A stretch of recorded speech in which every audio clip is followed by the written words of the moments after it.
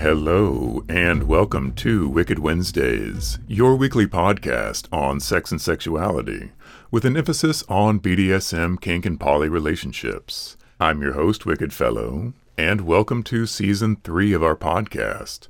We have a lot of new and exciting things scheduled for this season, and we're going to kick it off with an interview with Race Bannon. Race is an author and activist. He's been active in the kink scene for 20 years before I even knew what kink was. So there's a wealth of experience and knowledge there. He is the author of Learning the Ropes, which is a book that he published in the 90s. It doesn't matter if you're straight or gay or just curious about the kink scene in general. It's a fantastic wealth of information from someone who has a rich history in the kink scene, who knows what he's talking about. I cannot recommend that book highly enough. He also publishes articles on his own personal Substack, and I recommend that as well. I will have links to his socials in the comments, and I'll have everywhere this is posted, I'll make sure that I link to all of his information. He's a fantastic human being. Katya and I were fortunate enough to sit down with him and have this interview, and over 2 hours we talked about an amazing array of subjects. This first part deals again with his origins in the leather community and talking quite a bit about how the gay fetish scene, the gay kink scene, and the straight fetish and kink scene, how there is so much overlap, but also how there are fundamental differences in how we tend to play together. So I think you'll find that a fascinating conversation. So, without further ado, here's our interview with Race Bannon. Thank you so much for taking the time to be with us. Oh, I'm happy to be here. Thank you for asking. I know that Katya has been especially excited about this. She read your book back in the 90s, and so it was very formative. Yeah, we were watching an episode of On Guard. That's what it's called, right? On Guard. And I was watching for a little while, and I didn't know anybody's names, any of you who were on there. And then at some point you introduced yourself. I was like, Race Bannon. I'm still around. That's great that you read the book back then. Yeah. My background, which in some ways I think there's a reason that On Guard feels kind of like going home for me, which is not what you would expect from like a straight woman, but it does. We have learned that our On Guard Cigar Salon show has a very high percentage of women watching. Yeah. And people that are not necessarily part of the LGBTQ community either. So yeah. It's not surprising. You find it interesting. We are a little surprised because we thought it would have mostly an appeal to the gay male demographic, but it's surprisingly got a lot of crossover. Yeah. I've always been very careful to be inclusive of, the LGBTQ side of kink, but not too inclusive because I don't know. It's not my place to really say this is how it is in that side. But a lot of my viewers, a lot of my fans and followers are in the LGBTQ side of kink. And if I ever do misstep, they're very quick to tell me, which I really appreciate. But at the same time, I want to be inclusive. And I felt the best way to be inclusive was to actually get LGBTQ voices on the show rather than try and say, well, in my experience, it's this. And as I first reached out to you, as a kinkster, I feel more affinity towards you than I would to your average, ordinary soccer dad. And I've always been curious why it seems there's such a segregation between the straight kink scene and the gay kink scene. And I was hoping that you could speak a bit to your experience in that. That's a good question, because there are certainly times that it blends, and there are certainly times that it's quite separate. It could be somewhat controversial for me to say this, but I'm going to say it anyway because I say what I think is true. I think there's a qualitative difference between the way gay men, I'm using gay men specifically, play, socialize, and interact in a leather/kink environment than heterosexuals do. I actually think they qualitatively different. I'm not setting any above the other. They're just different. So, for example, I think gay men are used to a very overtly sexual environment when it comes to play. And often in the heterosexual scene, that's discouraged when they've been in heterosexual environments, especially play environments. I've been in some play parties where they have no insertion rules. Yeah. And that is anathema to gay men. They don't understand that at all. They don't get it. So there's that. And I also think that there's something to be said for affinity spaces. I'll give an example. There was, I'm not going to say the group and name it because it was a private conversation, a heterosexual group on the East Coast. That's as much as I'm going to go. And they pulled me aside at a conference and they said, we're getting a lot of pressure we're a play group. That's what we are. We are strictly a play group. And we're getting a lot of pressure to let gay men and lesbians into our play parties. And we have nothing against gay men and lesbians, but we really try to foster a heterosexual BDSM kink play environment. What do you think? And I said, you know what? I think you have every right to have every kind of space you want. I said, so I believe that there is a time and a place for merging, doing stuff together. And there's a time and a place for people to have their own affinity spaces where they can truly be themselves and feel like they can be all that they are in the moment, especially in erotically charged environments where, your orientation matters. I mean, people can say it doesn't, I'm kinky before I'm heterosexual or gay or lesbian or bisexual, whatever. But I think for most kinksters, most players, their orientation leads before their kink. And so I think it's understandable that there's some division, between the two. That said, I'm heartened that there's an awful lot of mixing too, at conferences, in play environments, in bars and social settings, at events. There's a lot of mixing. Here in San Francisco, we mixed a lot, and then we go our separate ways. Then we mix again, and then we go our separate ways. I know San Francisco is a bit of a bubble, but it can be done. I also think it's much more difficult to have affinity spaces where everybody has their own space when you're in a smaller community that has fewer spaces. Yeah. I mentioned that a lot of what you guys talk about on Old Guard kind of feels like coming home for me. And so I just want to tell you a little bit about my background. So I got into the kink scene the instant I turned 18. So this was in the mid-90s in Atlanta. And, I would say in Atlanta, we had a bit of both of what you're talking about because there definitely were two separate communities. It was kind of the gay men and then pansexual, right? Kind of everybody else together for their individual groups. But the community really did come together for Southeast Leatherfest, which is kind of the big yearly event in Atlanta. And so you would get a lot of mixing for that. And then also I was a title holder, like a leather title holder back then. And at that kind of community tier, I suppose, there was even more mixing than usual. So I felt really lucky to have the opportunity to have made enough inroads in the gay male kink scene that I could show up at the Eagle and hang out with the people who I knew there. And there was one really amazing play space. I don't know, were you familiar at all with the Atlanta kink scene in the 90s? A little bit. Have you ever heard of the Sanctuary? Yep. That was it doesn't exist anymore, but I was never there. It was my absolute home that I loved. And it was run by Master Doug and his boy. And it was definitely a gay male space. And I think probably more days of the week than not, it was sort of reserved as an affinity space. But I thought they did a great job of also having nights of the week that it was open to everybody. And that was another place that you could go and really have the opportunity to mix. So yeah, these days I really do miss that because from my perspective, I don't see as much of that now as I did back then. I think some of it's a crisis of real estate.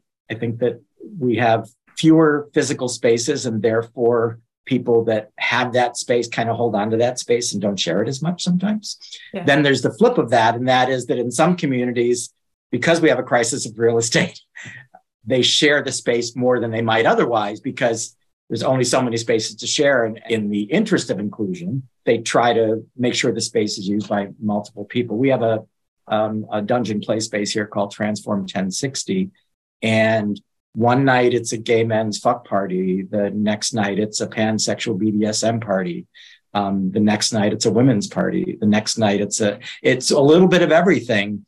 And personally, I think that's the ideal. If you can mix the communities and the kinks and the interests all together in the same space, but give them their own spaces as well, that's ideal. So I think it happens, but I think there was a time probably in the 90s. There was a moment in time, and I sync it up with the National Leather Association founding and the fact that they had the first Living in Leather, which was really I believe, the first time they brought people of all genders and orientations together in one space at one conference and tried to collaborate in some sort of meaningful way.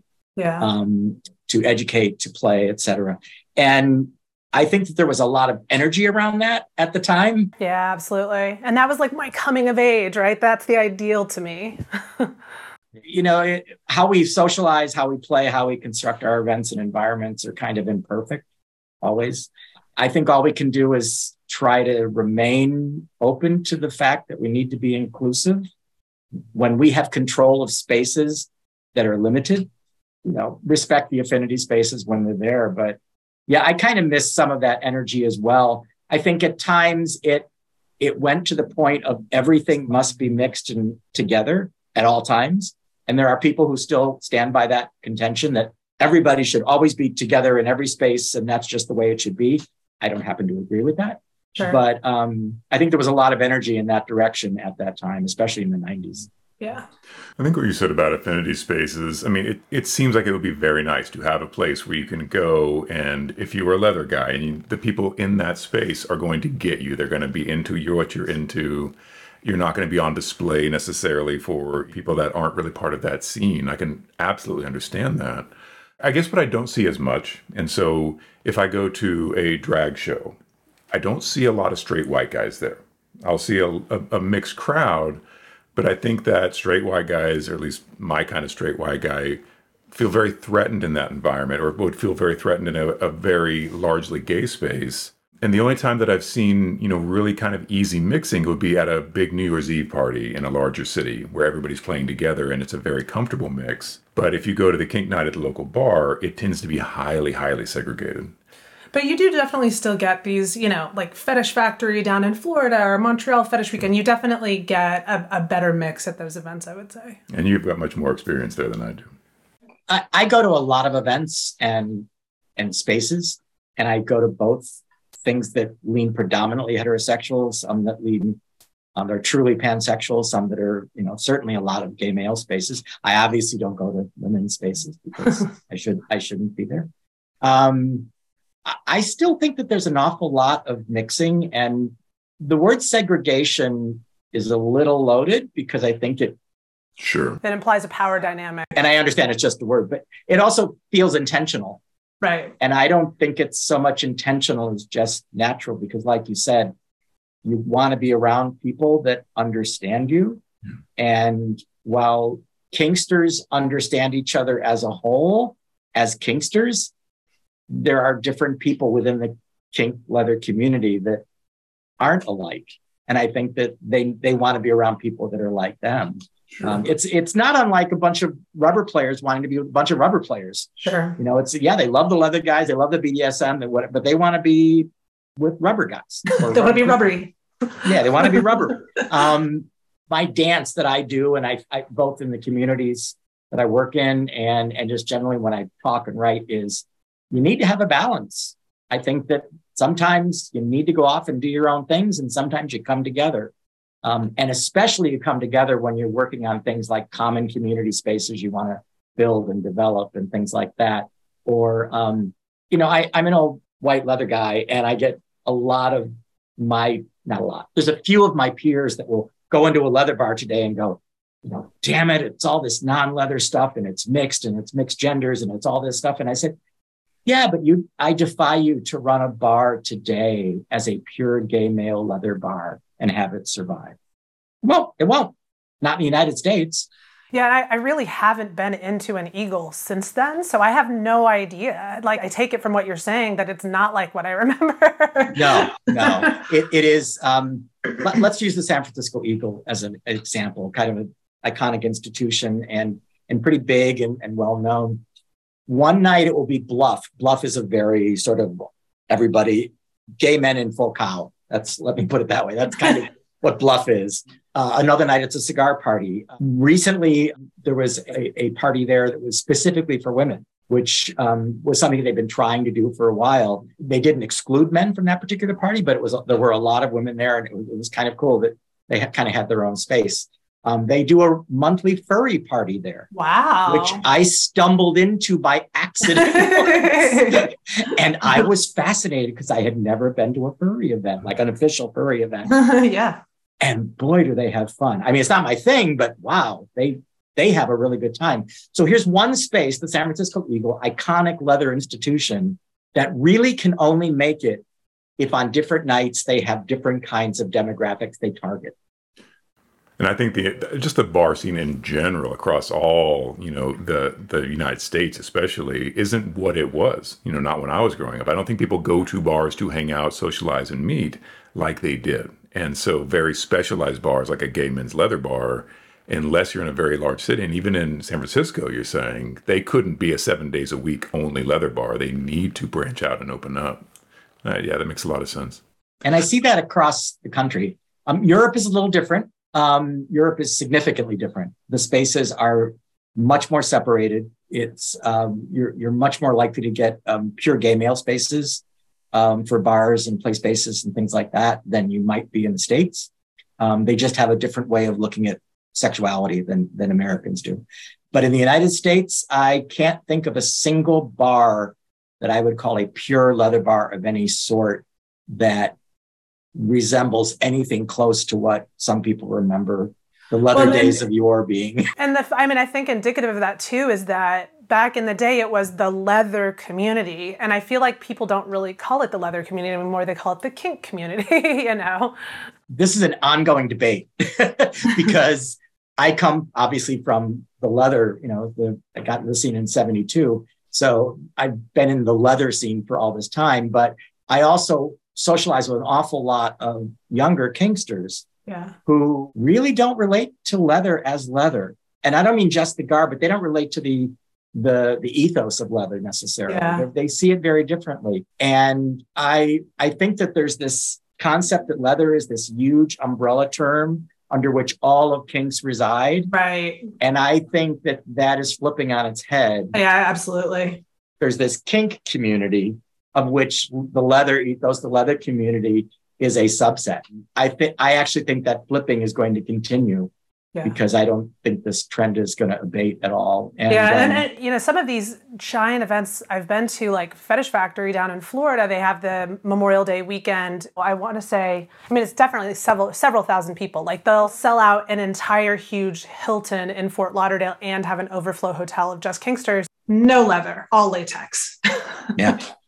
Yeah. The other thing is that I think we have to be aware that leather is ridiculously expensive now.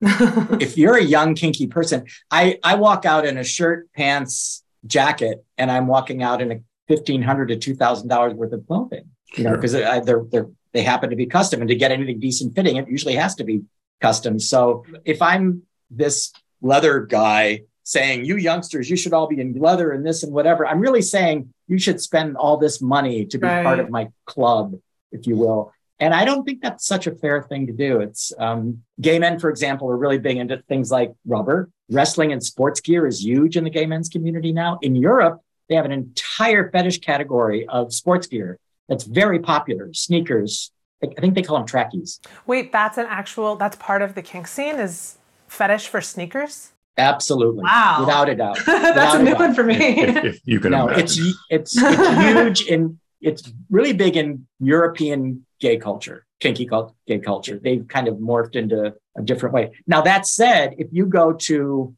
Folsom Street in San Francisco, Folsom Street Fair, you will see faux leather and everything else, and naked and sports gear and silly costumes and just about everything you can think of. You go to the Folsom Europe, it's probably 95% gay men in full cow. I need to go there. It's a very different way.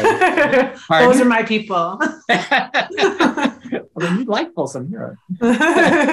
They might not want me, but... I actually know the guy that runs Folsom Europe, and they have intentionally embraced people of all genders and orientations to come. It absolutely is a gay male event in the sense that that's what you're going to see predominantly. Yeah. But no, they're pretty accepting as long as everybody respects the space. It's pretty good. All right, that's on the bucket list. We got to go to that. I'm absolutely. So personally, for me, I've never felt excluded or pushed away from any gay-themed events. So, and you were quite right to call them the segregation thing. It's certainly not an imposed segregation or a you're not welcome here segregation. It would be a self-imposed, I don't know if I fit there. I don't know if I would be comfortable or welcome there. Personally, I've always felt quite welcomed in any sort of, LGBTQ space, anytime that I've been fortunate enough to play in that environment. Recently we've thought about attending things going to like IML. And I guess my caution would be, I don't want to co-opt an affinity space. I don't want to kind of barge in and, we're taking this over now too, just like we take over everything else.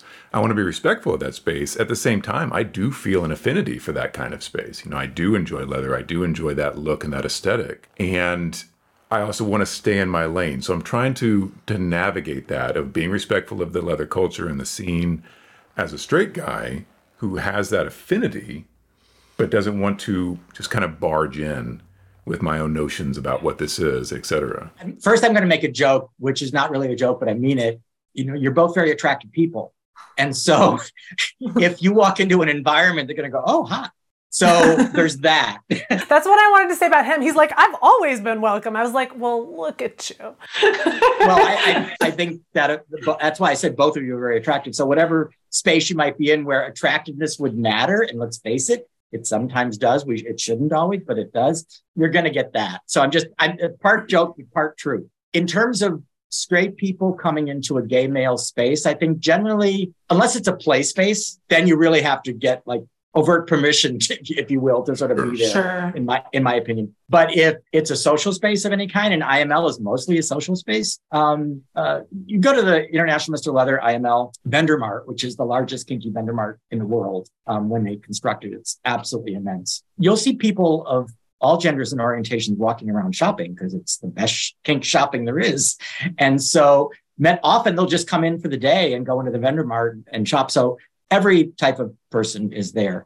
And I think even at some of the social events, you see people of all, I'm careful with my language because when I say man and woman, I try to say all genders because sure. I'm just trying to be sure. respectful of those that don't fit one or the other and don't want to be called that. But you're seeing a lot more people at those events of different genders and orientations. That said, it does get controversial sometimes. There was a big gay men's leather event that was taken to task because it was felt like, well, you're not including a lot of women in this and that. And the producer was kind of like, well, it's a gay men's event. That's what I started. That's what I wanted. That's what I created, was a gay men's event. And we welcome women, but we're not going to cater to women because that's just not our mission. That's not what we do. And I think that's perfectly valid. But most spaces, if you're respectful of them, they're going to be totally fine. So I don't think there's that big of a deal. That said, out of the 10 to 15,000 people that will be at IML, maybe 100 of them are straight. Wow. Yeah. It is a gay men's event at which other people do attend. A certain number of, maybe it's 200. But the point is that it's definitely a small subset. But with that said, they interact just fine. Now, if IML all of a sudden was flipped on its head and there were 10,000 heterosexuals at IML and the gay men felt like they were in a minority, they would feel like their event has been collapsed. Yeah, absolutely. I think most people play nice with each other. It's a good thing. And I go back to the 70s of gay men's leather bars, and there were always a handful of women that were welcome to those spaces because they really kind of respected the space. So there's always been that aspect of inclusion. And that also goes for straight people that would come into gay men's leather bars. And they were very respectful of the space. So I think there's a way to do it. And, and if somebody gets their whatever in a bunch, then that's too bad. And I was just thinking of this as you were mentioning that, because I was thinking, how did I learn what a leather man was? Unfortunately for me, my generation, it would have been the Police Academy movie, The Oyster Bar, Played for Laughs. Right? That would have been the first time I was like, oh, there are men who like men and they dress in black leather and this is how they do. That would have been my introduction. And outside of that, and a couple other, again, unfortunately, usually played for laughs or played for shock value, I can't think of any media depictions of leather men, gay leather scene that are not played for laughs or played as look how crazy or and like maybe transgressive we are. CSI. You know? Is there any good depiction in popular media of this is a safe, healthy space, by the way? For kind of a classic Leatherman, in my opinion, no, not really. If you look at how gay men were portrayed in movies and television, mostly movies, once upon a time, it was pretty much always the outsider and not necessarily always in the best of ways. Maybe that, not having a lot of great depictions of Leatherman is the vestiges of that. I don't know. With that said, I think that there's also a lot of people that they might poke fun, but they do it in such a loving way that it's not really an insult. Or you have somebody like a Lady Gaga who's lots of BDSM and kink and a lot of gay male imagery in her music videos, etc. That's more of an homage too. That's not poking fun at. So I think there are ways that are seen or are portrayed that are positive, but mainstream media typically not one of them. So, I mean, in my personal journey, of course, I remember finding that hilarious when I was a kid. It's like, oh, look at this straight guy. He has to dance with this big hairy leather guy. And now I look at Mr. Christopher in his leather outfit, and I'm like, I wouldn't mind looking like that. I think that looks pretty good. I think he looks really, really hot in that. Maybe I could look like that. So there's this kind of journey of, played for laughs to an aspirational goal, at least in my case. And again, this is from my outside perspective. It seems like it's a diminishing scene. It seems like it seems like the leather scene isn't expanding. It's kind of getting more and more niche, it seems like.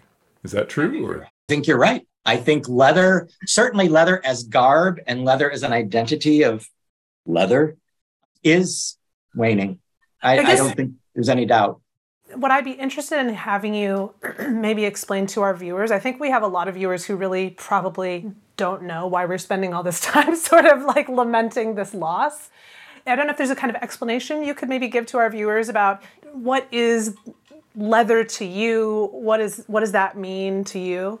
I think a lot of the perceptions of leather happen because people look back upon a past time when leather was a certain way. So I'll explain. When I got into leather, I walked into a leather bar when I was 17 in Chicago, Gold Coast, one of the most famous leather bars in the world. Sheer dumb luck that I walked into that bar. I was home. It was a sea of men. That was it. Contrary to mythology, no, they weren't all dressed in leather. A lot of it, they called them Levi leather bars back then because the Levi component was so strong that they weren't just leather bars. Leather, even back then, was expensive and hard to get. So they might have a leather jacket, a lot of Levi's, but a very butch aesthetic, I will say that. We've changed a lot because gender expression is all over the map. And I think that's a good thing because I think people get to do whatever the fuck they want to do. But back then, it was a very hyper masculine kind of thing. It was highly erotic. Everything was sexualized. Lots and lots of cruising in gay male spaces. We would go to sex spaces and it was always lots of sex, BDSM, other kinds of sex, but it was always with sort of a kinky bent.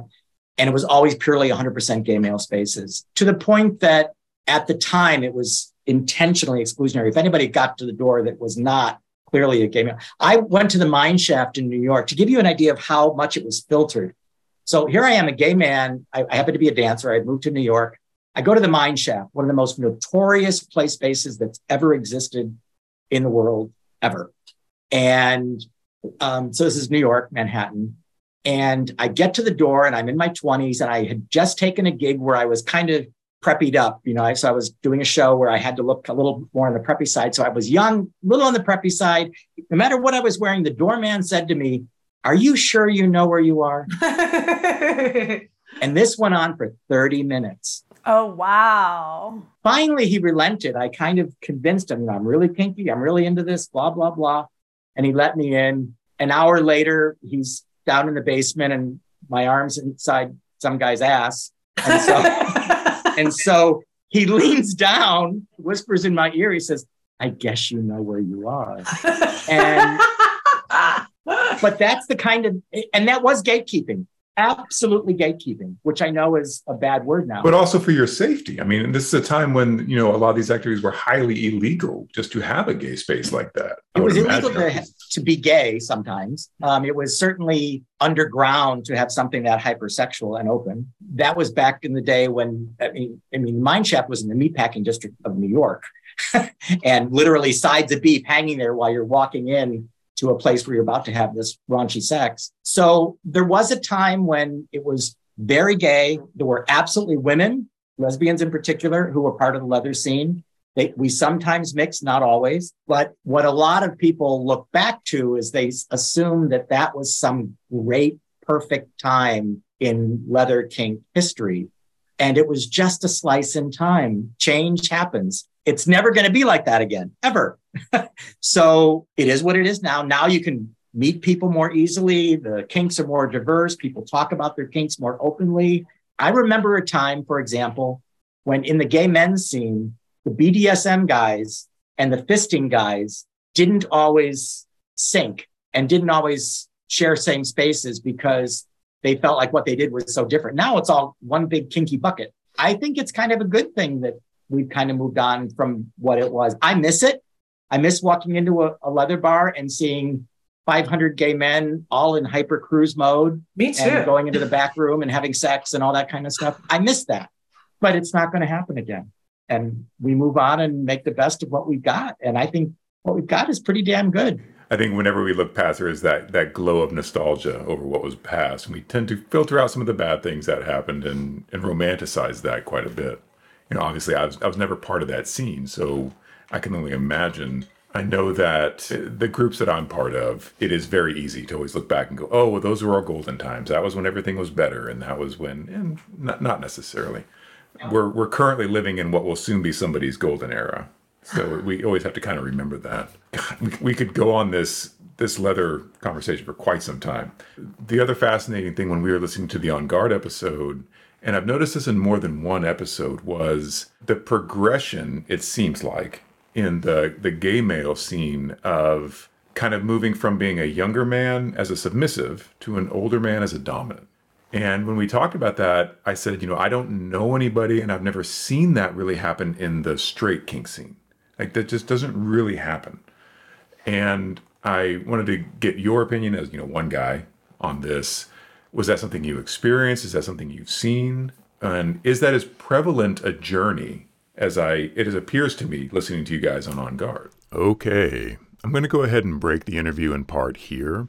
As I was saying in that last bit, the next part of the interview goes on to talk about the progression from subservient to dom and the easy switching that happens in the gay kink community that you don't see as much in the straight kink community. And I think you guys will find that pretty fascinating. I know that I did. If you have any questions or comments that you'd like to ask us, please send that stuff in. I think that this will be a continuing conversation. I would love to have him back on the show. There are so many things that I want to ask him and extrapolate upon based on our one interview that now I just have so many more questions and things that I want to get his take on. As you saw, he's a great speaker, and I truly enjoy his point of view on the kink scene and just life in general. Thank you all for tuning in this week. I hope you enjoyed the interview as much as Katya and I did, and look forward to part 2 of that interview coming out soon. As always, consent is king. Take very good care of each other, and I'll see you next week. There's too many places to send people for my stuff. So it's just easier to say, find me on socials. They can almost always find me. In that list of accreditations, where should I put legend? Should that be at the beginning, legendary, or just curious? I actually...